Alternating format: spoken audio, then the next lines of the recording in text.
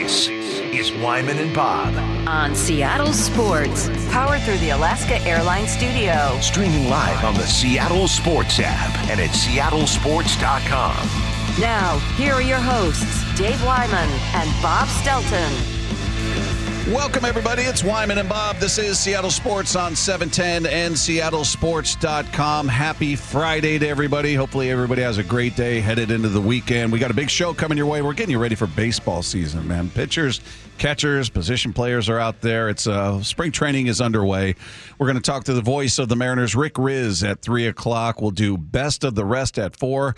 Emerson Hancock of your Seattle Mariners will join us at 5 o'clock. Then, of course, it being Friday, we've got Mean Text today at 5:45. So get creative, get ready. You got a lot of time to get creative, and you got targets. Lefko is in for Wyman. Wyman out today. And, of course, Matt is always eager to have people take shots at him. So, oh, yeah. Well, Dave could still be a target by far. Dave, feel free to take more shots at Wyman. He's not here. He's already misdirecting. He's saying, don't look at me, point to Dave. Dave's not here to defend himself. So whoever you want. You're in Dave's chair. You get Dave's mean text. I think that's only fair. So, all right, we'll see. I think there's just more material with Wyman. We'll just deal with the will of the listeners, whoever they go. It could be me. It could be Lefko. It could be Dave. It could be Matt. Whoever I got to find you a want. pen to click to get back into to get really in the mood. No, don't do that to Matt. Don't do that to Matt. Hey, Matt, Mike Salk left his Twitter page open. Should I send a mean message to all of his followers on Twitter? I think we should have people text in, what should we be tweeting from Salk's Twitter today? Should I just throw out expletive? You all kiss my backside. Blah. These people are lucky I'm such an upfront guy. Bump leaves his email open all the time, his Twitter open all the time, and I just close it.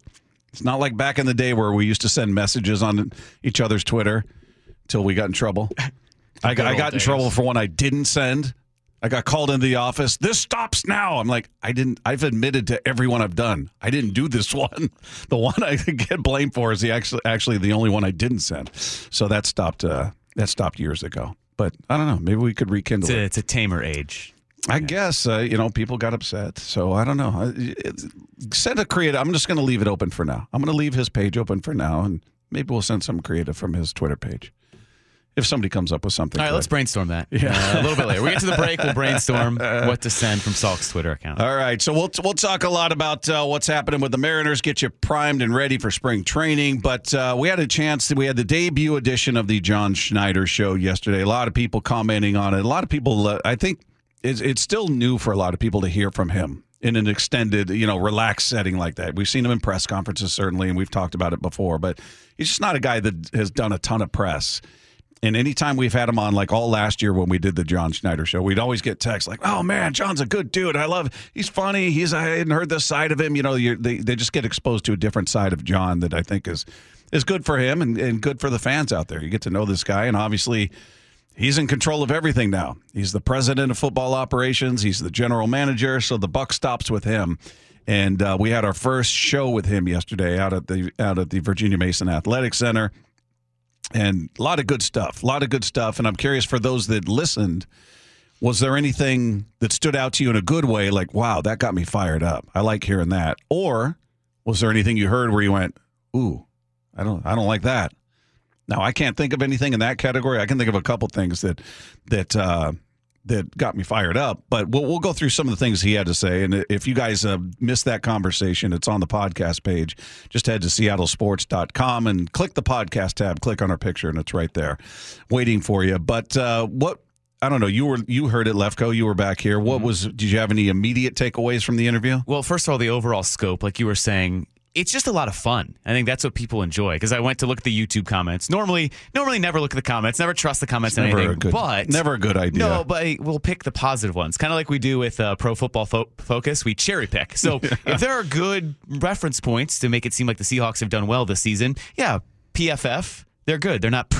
Same thing with the comments here. So like these comments, John is awesome. Could listen to him talk Seahawks football for hours. I'm so happy we have John as GM. Great stuff. Excited to hear more this offseason. So I think that's what kind of permeates through, is it's just an enjoyable conversation between the three of you, and there's good football knowledge that kind of pops out. For me, the big thing that stood out and the thing I got most excited about is just hearing that bond and the connection it feels like he already has with Mike Macdonald. A couple of those cuts that we can get to. But overall, just how it kind of exuded out of him, how excited John Schneider was to be like of a football mind with Mike Macdonald. It seems like these are two guys, what he was alluding to, that they just walked into the building and they just started talking football. They were drawing up plans for assistants. They were talking about what they were going to do. We saw, most of the Seahawks fandom saw them out on a Friday night celebrating with Ryan Grubb, and that's how that hire came to be. But just the fact that, they're out, they're having fun. This is a staff that can really bond together. And when you have a GM and coach of like mind, I think that's where a lot of success comes from. You look around the most successful organizations in the NFL, Brett Veach, Andy Reid. You have the Chiefs, that back-to-back Super Bowl champions. We disparage the Niners, yes, but they've built a great system there with John Lynch and with Kyle Shanahan. And then the Rams. So you just look in the division with Demhoff and Sean McVay, and it feels like this is what you're going to have here. Yeah, well, he just getting back to the original point of what you were talking about, the initial connection they had. John talked about that, just said Macdonald was a fit right out of the gate. Mike was a little different with his first interview because we weren't able to speak with him yet. So all the background research that we did, and then being able to speak to the teams that had the opportunity to interview him that week, all our relationships around the league really helped out as well in terms of how they felt about him, what their interview process was like, and so they were, thankfully they were willing to share a lot of information. And when we met with Mike in person, we've talked about quarterbacks shifting the room, tilting the field, and he did that as soon as as soon as we started interviewing. It was clear, it was crisp, it was clear, it was fun. Yeah, he knocked it out of the park. It was about an hour and 20 minutes, and it felt like 20 minutes. That's the key part of it. Hour and 20 minutes felt like 20 minutes. I mean, we talk about that here just to go behind the scenes. We'll have segments where we're like, wow, that went fast, where you just get into a great conversation and just flowing. You look up and, wow, we've been talking for 20 minutes about this. And then there are times where, like, we've been talking for 10 minutes and it feels like it's been 30 minutes. It's part of how it goes. And the problem is, I know what's going to happen now for the Mac and Jack's text line. On a Friday, they're going to do the inverse and say, well, 20 minutes of your show feels like an hour and 20 minutes. So there you go. I'm doing your work for you. But there, you gave material. We're just giving you a launching point. I think anyone can relate to that. Any single person, even if you're not a sports fan, if you're in any walk of life, you're in a situation where time flies by. Probably with your friends, you're in a situation where you're having fun. Conversely, like Matt here every day. Yeah. Conversely, you have to go to a dentist appointment at 7 a.m. I don't know what idiot did that. All right, I did. And then it feels like you've been there for 3 hours. So to hear them say that, it gives you optimism that they're going to spend hours and hours and hours there, and it's not going to get old anytime soon. Well, and he talked about the minute they walked in the building, we all saw the video where there was the big welcoming committee. The lobby was packed from all the people from upstairs, and it was a big, hugs and cheers, and everybody was excited. And then they just immediately got to work. We literally walked through. I think they grabbed Steph and they, brought her on a tour, and we went upstairs with our group and got on his board, and we had all of our people that it's really like a draft process. It really is. Yeah. All the people that we had been talking to and not talking to, but the coaches, coaches that we had interviewed and their guys and the guys that we had identified, and then obviously the people that Mike had identified as well. So we literally came through, went upstairs, we started doing that. We riffed on that for probably 2.5 hours, and then because you have to send out slips and permissions and from all his teams and adhere to all the the guidelines with the league office, and we ended up going and grabbing some lunch, and he was like, "Are we gonna sign a contracts, or are we just going on a handshake here?" I love that. That was the best part to me. But it speaks to how they're just like, oh yeah, I guess we should do that. They're just ready to jump in, and I think there's something exciting, and then there's optimism attached to something fresh and new. Right? There's no resume there other than what he did as a coordinator, but there's no resume as a head coach. But you love what he did with the Baltimore Ravens defense. Here's a 36-year-old, and we've kind of from afar envied, wow, look at what Shanahan's doing there. Look what McVay does there, and sort of the youth movement and coaching, if you will. You envy it from the outside. And this isn't a knock on Pete on any stretch. I mean, Pete's the greatest coach in the history of this organization, obviously, and it's not close. But after 14 years, each year you knew what to expect. You kind of parse Pete. Here's what he's really saying. Here's how Pete talks, blah, blah, blah. Here's how he likes to run the team. Good. Here are the good things. Here are the bad things. This is Pete. Now it's all fresh, and we're going, wow, what's the possibilities seem limitless. We'll find out.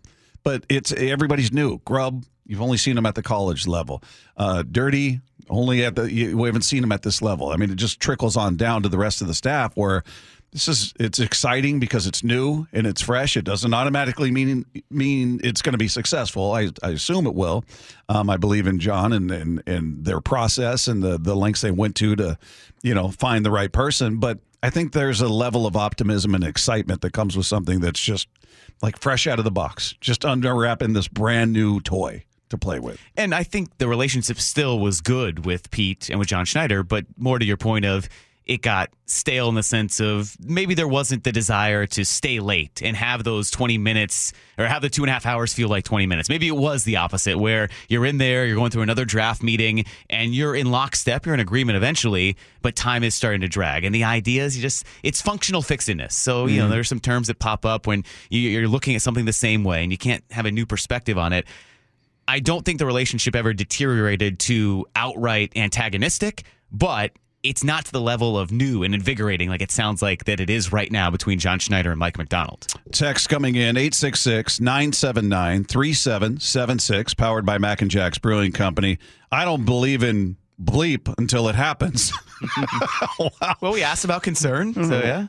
Okay. I mean, I think it's okay to have some level of anticipation and excitement. It doesn't mean you have to sit there and go, it's Super Bowl time, baby. I mean, hopefully that's the case, but I think it's okay to be excited about the potential of something fresh and new and a new set of eyes and new ideas in there, whether we're talking about the draft or we're talking about the scheme on the field or whatever aspect of this team you want to focus on. It's okay. It doesn't mean it's going to be, the greatest thing in the world. There may be some bumps along the way. Maybe one of these coordinators turns out like, that wasn't the right choice. We'll find out. But right now, I don't believe bleep until it happens. Okay. That's on you, But I think it's fair to be excited. That's all. I don't think you're bringing your guard down. You're not going to get hurt. It's okay to be excited. So yeah, the texts keep them coming in. 866-979-3776, powered by Mac and Jack's Brewing Company. A couple other thoughts from John here.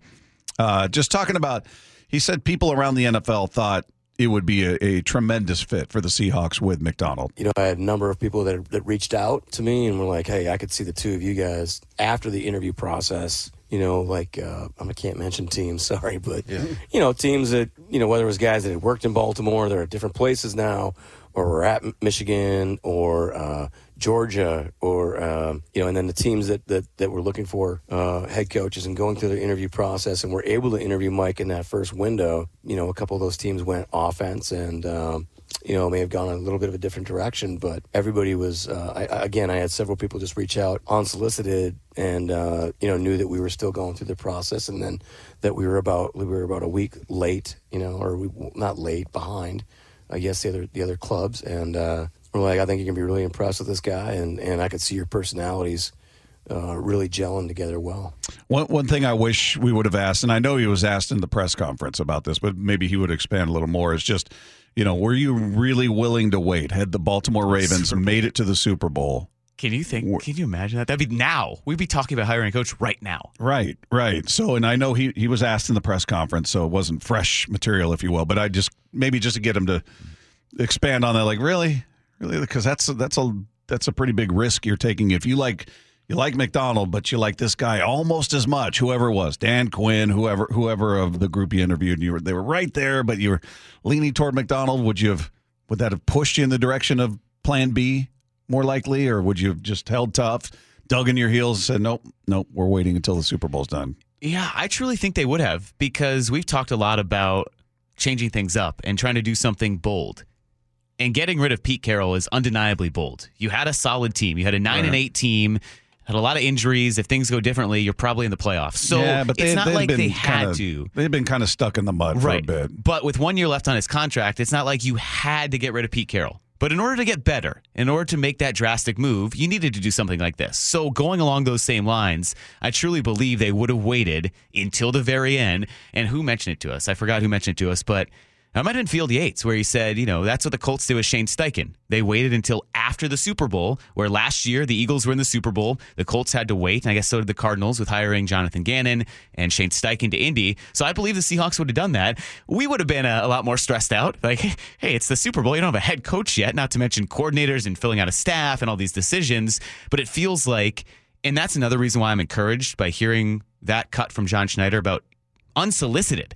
People were saying, yeah, this is great. This is a great guy. And with John's relationships, people trust each other around the NFL. I know you're competing with general managers and with coaches and every other team, but there is a level of trust that goes back and forth because you work with these guys to make trades. So if it wouldn't have been the best hire, I think he would have been warned about that. But to hear all these guys say, yeah, this is a good guy, this is a guy worth waiting for, it does feel like they would have waited till after the Super Bowl. And it's encouraging that they did feel like they could wait to hire him. Yeah, there's and one of the other things that stuck out to me, and Dave and I, and you and I have a difference of opinion. You and Dave are on the side of, I think they're going to take a step back before they step forward, where I look at it and say, this is a defensive mind who ran a brilliant defense in Baltimore, not expecting the Seahawks to get to that level in year one, but I expect an improvement. And I think you could keep the offense where it was. If you can just get them to I'd like to see them improve, certainly, because they weren't great. But your problem side of the ball, without question, was defense. Mm-hmm. So if he can improve that marginally in year one, and we talked about this before, they ranked toward the bottom in just about any defensive category you want to look at. They were 29th, they were 30th, they were 28th, they were 31st. It didn't matter. If he can get them somewhere around 17, 16, closer to the middle of the pack, that represents a huge leap forward. And if you can keep the offense just where it was, just stabilize, maybe improve. I'd love to see it improve, like I said. How many wins is that worth?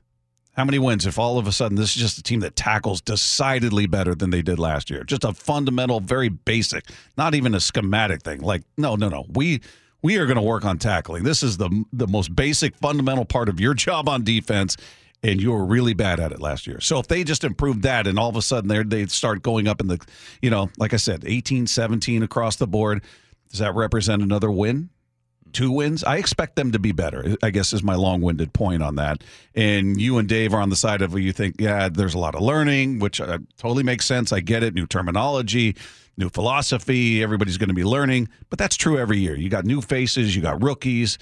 There's learning every year. So I just don't think it should be that much of an impediment to where I expect this team to be 8-9 or 7-10 next year. That's not my expectation. And we brought that up to John, like, yeah, some people feel you're going to take a step back, some step forward. What do you say about that? And here's what he had to say. The coaches at this time of the year are usually going through, getting ready for free agency. They're kind of getting some names for draft guys to study, right? So I'm sure there's going to be a little of anxiety from that point of view for the coaching staff. But hey, look, it's like, hey, we got that right now. We'll get caught up with that later.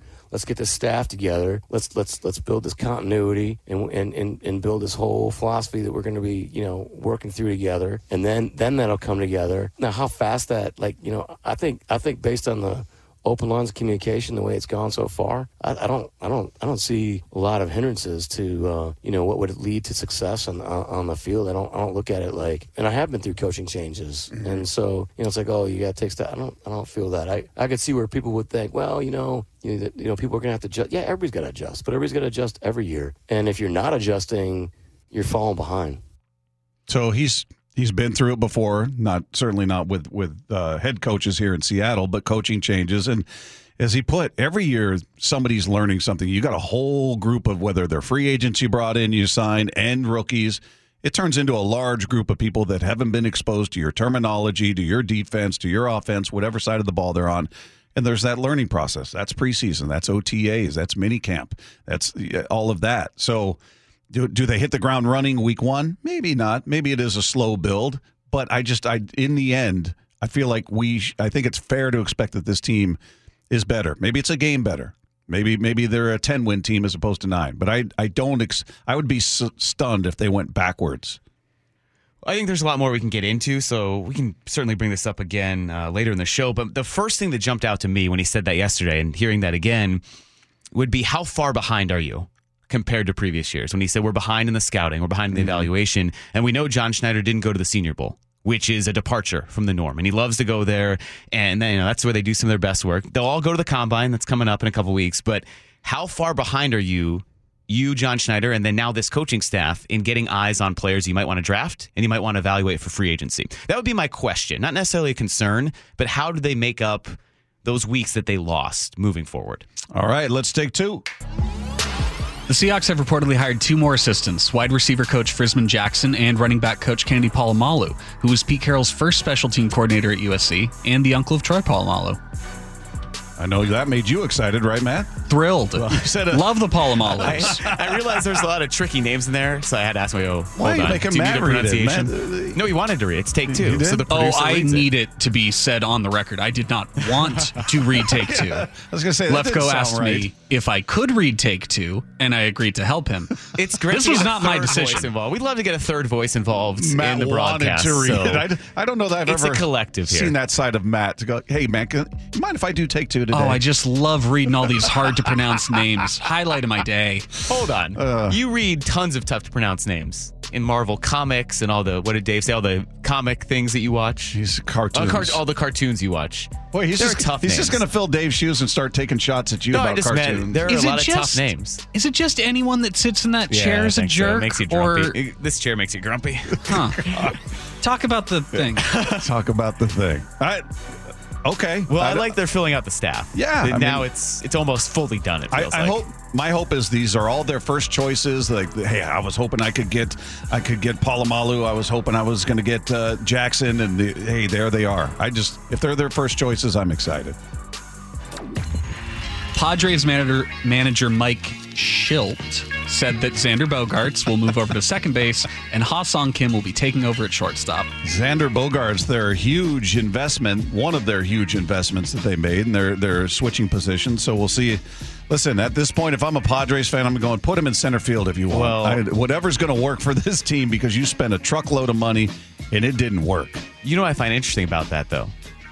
That all we heard last offseason when the Mariners, we thought they could use a shortstop before J.P. Crawford had his breakout year. You're going to move J.P. to second? All we heard was that those guys wouldn't move over to second.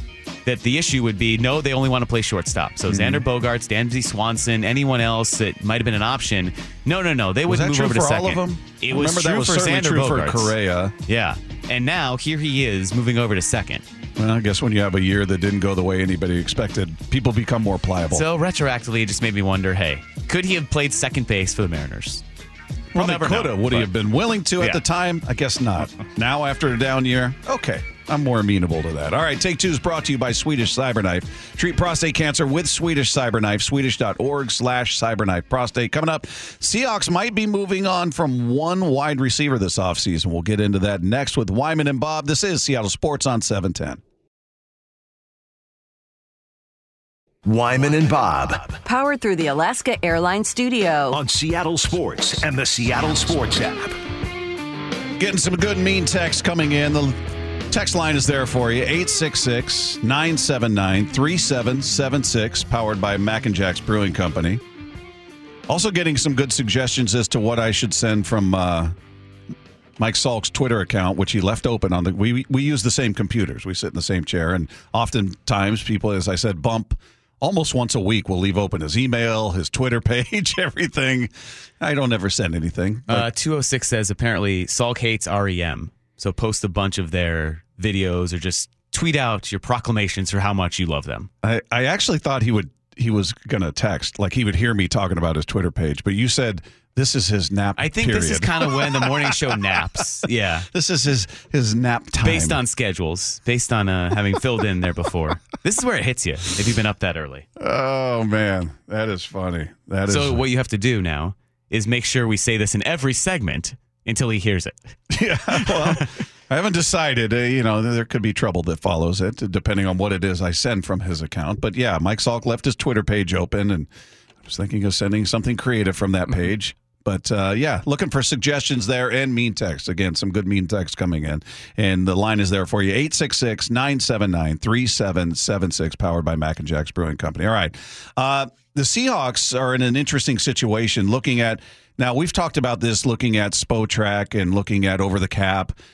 Those numbers aren't exact. Like, and we even had, who's our guy from Spotrac? what's his Michael name? Giannitti. Michael Giannitti. He's even said as much. Like, listen, this is an approximation. Only the Seahawks know exactly how much money they've got, to work with and all of that. But just looking at those numbers, Seahawks are over the cap. Yeah. Which I find odd because you're going, well, all right, well, you don't have a Mahomes, you don't have Russell Wilson, you don't have that big ticket item, but you do have a couple of guys in the way of Quandre Diggs, Jamal Adams, Geno making, these are the biggest paydays on the team, but in NFL terms, Geno as a starting quarterback does not make huge money.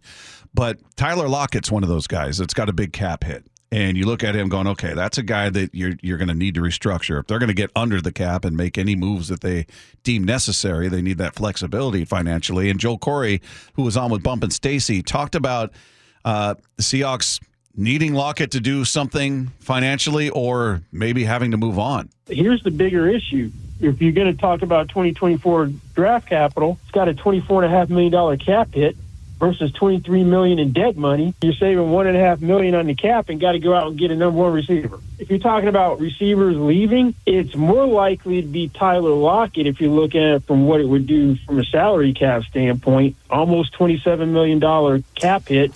The dead money is getting close to $20 million on a conventional release, not a post-June 1 designation, so you pick up 7-1 if you're going to try to not have the same receiving core as last year.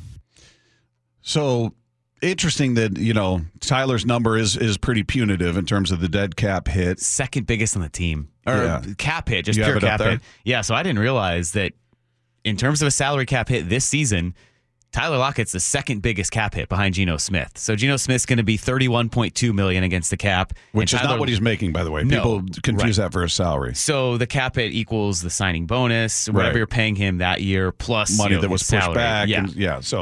So his cap hit's $31.2 million. Tyler Lockett, $27.85. What's the dead cap number? This year it would be $19.79 million.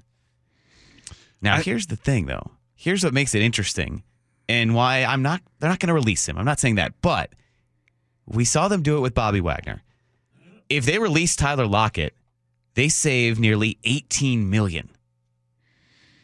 And I'm not saying they're going to, but something needs to happen to bring down this salary cap number. He's got a dead cap hit of $19 million, right? Over the next 2 seasons, though. So $19 million, well, you're calculating what you would have been paying him. So the actual savings over the next 2 seasons equal $17 million. Yeah, you need Tyler on this team. I know there are people that at this point feel like, oh, he's not what he was. And Tyler Lockett's maybe, I would say he's arguably the second best receiver in the history of this organization. Him and Doug Baldwin. You got Steve Largent as number one. I'd have to go back and compare numbers and see how close Tyler is, but I would argue he's probably in totality the second best receiver in the history of this team. He's as reliable as it gets. He was an absolute security blanket for Russ. He is a security blanket for Geno. He's that guy that you see the play breakdown, you see the quarterback scrambling, and all of a sudden there's Tyler who's got 5 yards of separation somehow. He's that guy. I think he's crucial to what they want to do. I think he is still a tremendous receiver. Yes, he is getting older. He is getting. I'm not saying he's a guy you re-sign for huge money, but I think he's a guy you absolutely work with. Like, Tyler, we want you on the team, but here's where we're at financially. We need to, we need to restructure. We're going to convert this into bonus. They work their magic with the salary cap, which, they hire people to manage that stuff because it's so confusing. But they have a knack. Teams do it all the time. We restructured a deal. Now his base salary is $1 million, but he's got this converted to a bonus, and they end up getting their money anyway. So that it feels like that's what's going to have to happen. And I'd be stunned if he were like, no, I'm not doing that. If anybody on this roster were as agreeable as Tyler, I'd be stunned. He seems about as agreeable as anybody. And what's going to benefit the team? I'm going to get my money. You can call it a bonus or call it salary, whatever you want. He still gets his money, and he helps the team with the salary cap. Yeah, the one problem is if for some reason he doesn't want to take a pay cut, because even if you convert to a signing bonus, you're still paying that bonus over the life of the contract. Right. So it helps salary cap perspective this year. The Seahawks are still going to have to pay it over the entirety of his contract. So I can't see too much money being converted into a signing bonus, and you can't afford to be sentimental. That's the issue. We can. Mm-hmm. We're not actually making the decision. But I just go back to the Seahawks releasing Bobby Wagner, and we saw how prohibitive it would have been to keep him on the team after that 2021 season. So they cut him loose, and it was incredibly painful. It was the end of an era. It was one of the most beloved Seahawks players in the history of this organization, but they had to from a salary cap standpoint. So if you're Tyler Lockett and they come to you and say, we want you to take a pay cut, that's kind of unfair. That stinks, because what other job would you be forced to do that if you've had his production for that long? So I could see him not wanting to take a pay cut, and then you are stuck in that quagmire of, okay, well, are we going to have to go to that drastic, prohibitive measure of we must get rid of him? Because there's not too much they can convert into a signing bonus with how much money they're going to need to spend over these next 2 seasons. We haven't even gotten to all the free agents they need to re-sign. Then you'll have a draft class, and then if you have to go upgrade somehow, they have free agents on their own roster they have to re-sign to fill critical holes, along with upgrading talent at some levels. So it's a very tough decision. And I think it's more surprising to the point of I hadn't even considered it until you really started to look at the offseason and how costly that cap number is for Lockett this year. Yeah, to me, they've got bigger fish to fry in the way of cap issues with Jamal Adams. You save a lot of money with Jamal. You got to figure out a way to restructure that, or if they just release him, or what they're going to do. But he represents what, the 3rd biggest cap hit? Yes. Yeah. So he's just below that at $26.9 million. So it's basically the same thing. What's his dead cap hit? 20.8. Okay. Yeah. So I'm not saying you don't go to Tyler and say, we need to work something out. Of course. But you need to have that same conversation with Jamal. Maybe who's 4th? Quandre? DK. DK and then Quandre. Yeah. By NFL standards, Geno Smith and DK Metcalf are both reasonable, especially Geno. He's considering starting quarterback, Pro Bowl both years. I know he was an injury replacement this year, but considering what you've gotten out of him and where he ranks, I think he's 18th in terms of salary. It's a pretty reasonable deal that you've got with Geno. Can I throw out something that will make me... We don't throw out anything here. It might make me sound very evil and just pure cold logic. Is Tyler Lockett replaceable? At 31 years old, you just drafted a guy in Jackson Smith and Jigba. You keep DK Metcalf. You have JSN. You really only had 2-star receivers until you drafted JSN over the last few seasons. So moving forward, what if you have a DK Metcalf and a JSN on a rookie deal, all these tight ends that have never fully been utilized, so 3 tight ends, 2 receivers, and now nearly $18 million of free cap space because you got rid of Tyler Lockett. Yeah, You can build that roster. Yeah, you can build, but you can find better ways, more productive ways. To me, you're hurting your team. He's still a plus for this team, a big plus for this team. You look to other guys. You look to Jamal. You look to Quandre. You look to whoever, and I don't know who's in a position to renegotiate or restructure and who's not, or who's willing, who's not. That's up to them to figure out. But to me, whether even a Draymond Jones, go to some people you felt like, all right, man, the production hasn't matched what we've shelled out in this instance. Let's restructure this thing. There are guys I'd go to before Tyler. I'd go to Tyler too. Hey, we this is going to be a group effort. We're going to try to get, restructure a couple deals here. Maybe they're going to release some people. I don't know, but he's a guy that I think needs to be a part of this team. And yeah, he's not 21, he's not 24, but he's not. I don't look at him out there and go, God, this guy's so slow. He's a liability. Why is he on the field? He's still an absolute plus to this team. All right, coming up, you can't end the week without figuring out what's bugging Bob. More importantly, Matt Lefko. We'll get into that next. It's Wyman and Bob. This is Seattle Sports on 710. What's bugging Bob? It could be traffic. Hey. It might be Angels fans. I hate you. I don't even know you. And it's definitely Stephen A. Smith. I got a lot of problems with you people. It's time to find out what's bugging Bob.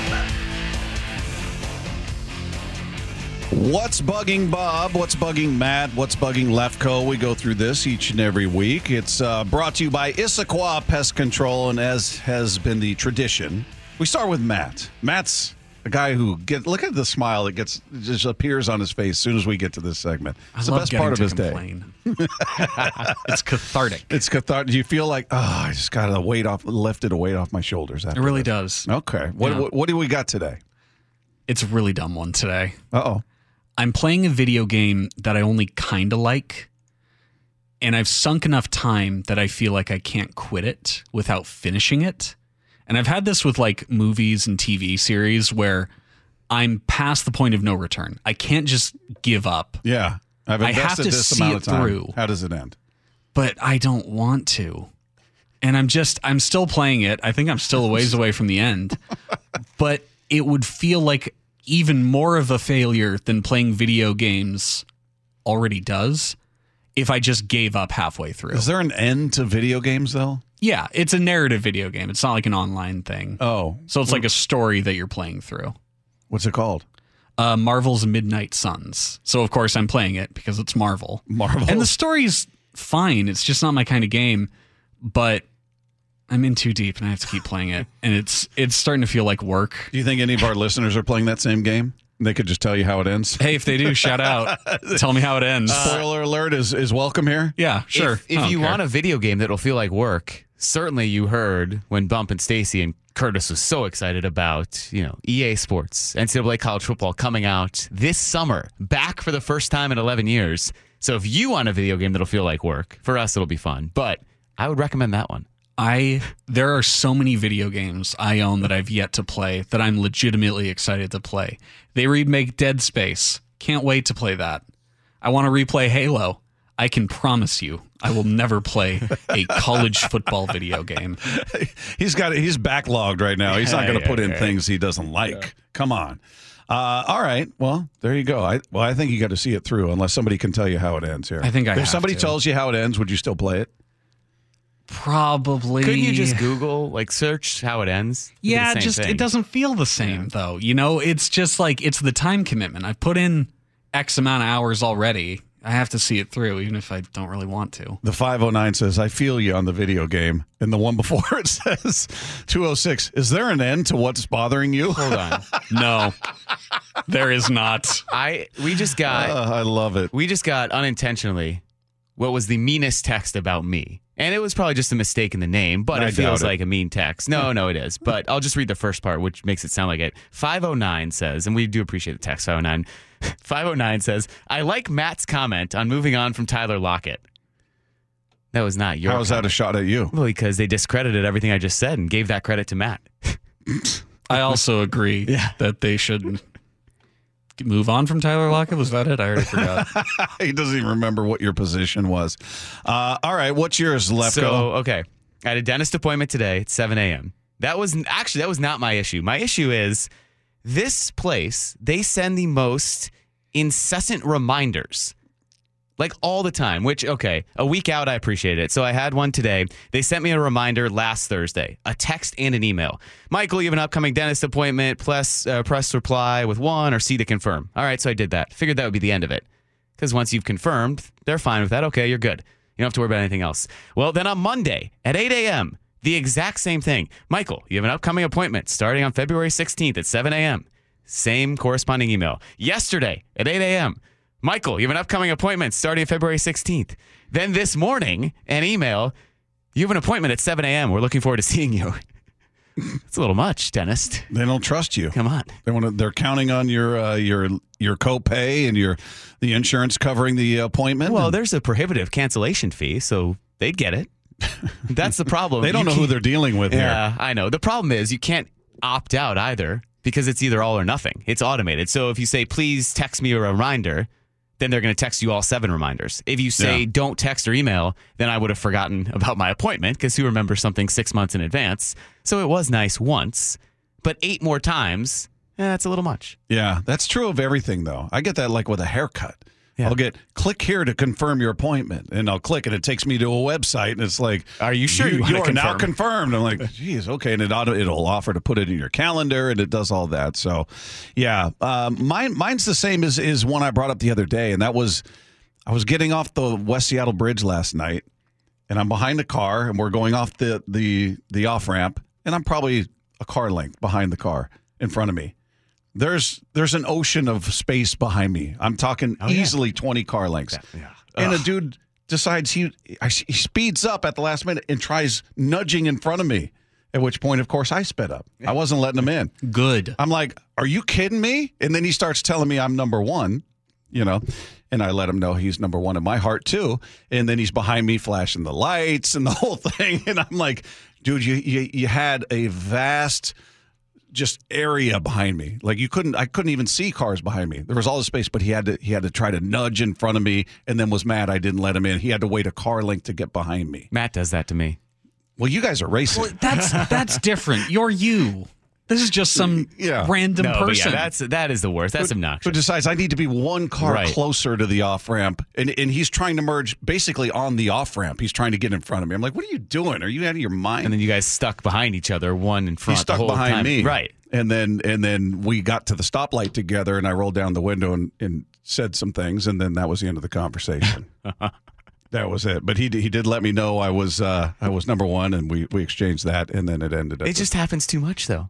No awareness, no spatial awareness for drivers out there. That is mindless. That's like, dude, what do you? I guess if last second you're like, oh man, this is my exit, I get it. But when you see the amount of space behind me, and you're trying to on the off ramp merge, I'm like, what are you doing? What are you doing? Well, Bob, he's got the highway alpha status, and he's trying to maintain that. I guess, man. I was just it stunned me because I saw this car just speed up next to me as I'm like veering off to the right and he's like trying to get him. I'm like, what are you doing? Is somebody hurt? What's going on? I look behind me and there's no cars. I'm like, you're really going to try to cut me off on the off ramp because you don't want to get one car length back? Made no sense. I do love that if it weren't for drivers here, we probably would not have this segment. Well, we got Matt. But there's enough to sustain us. Matt can sustain the segment on. We're just playing bit parts. He's the star of this segment. No, really. I genuinely get annoyed by the driving, but I could do my own What's Bugging Matt on driving every single day. I think that's a new podcast idea. But the beauty of Matt, listened to by no people. Half the time, what's bugging Matt is Matt. Yeah, so that is true. That's the beauty of that segment. Is he just I did it again, and I did a coffee shop. I did that. Even today's was no one's forcing me to play the video game. It's me that's doing it to me. It's still me that's bothering me. Give yourself a break, Matt. Give yourself a break. Never going to happen. All right, coming up, we caught up with him just before he heads off to Peoria. The voice of the Seattle Mariners, Rick Riz, is going to join us next with Wyman and Bob. This is Seattle Sports on 710.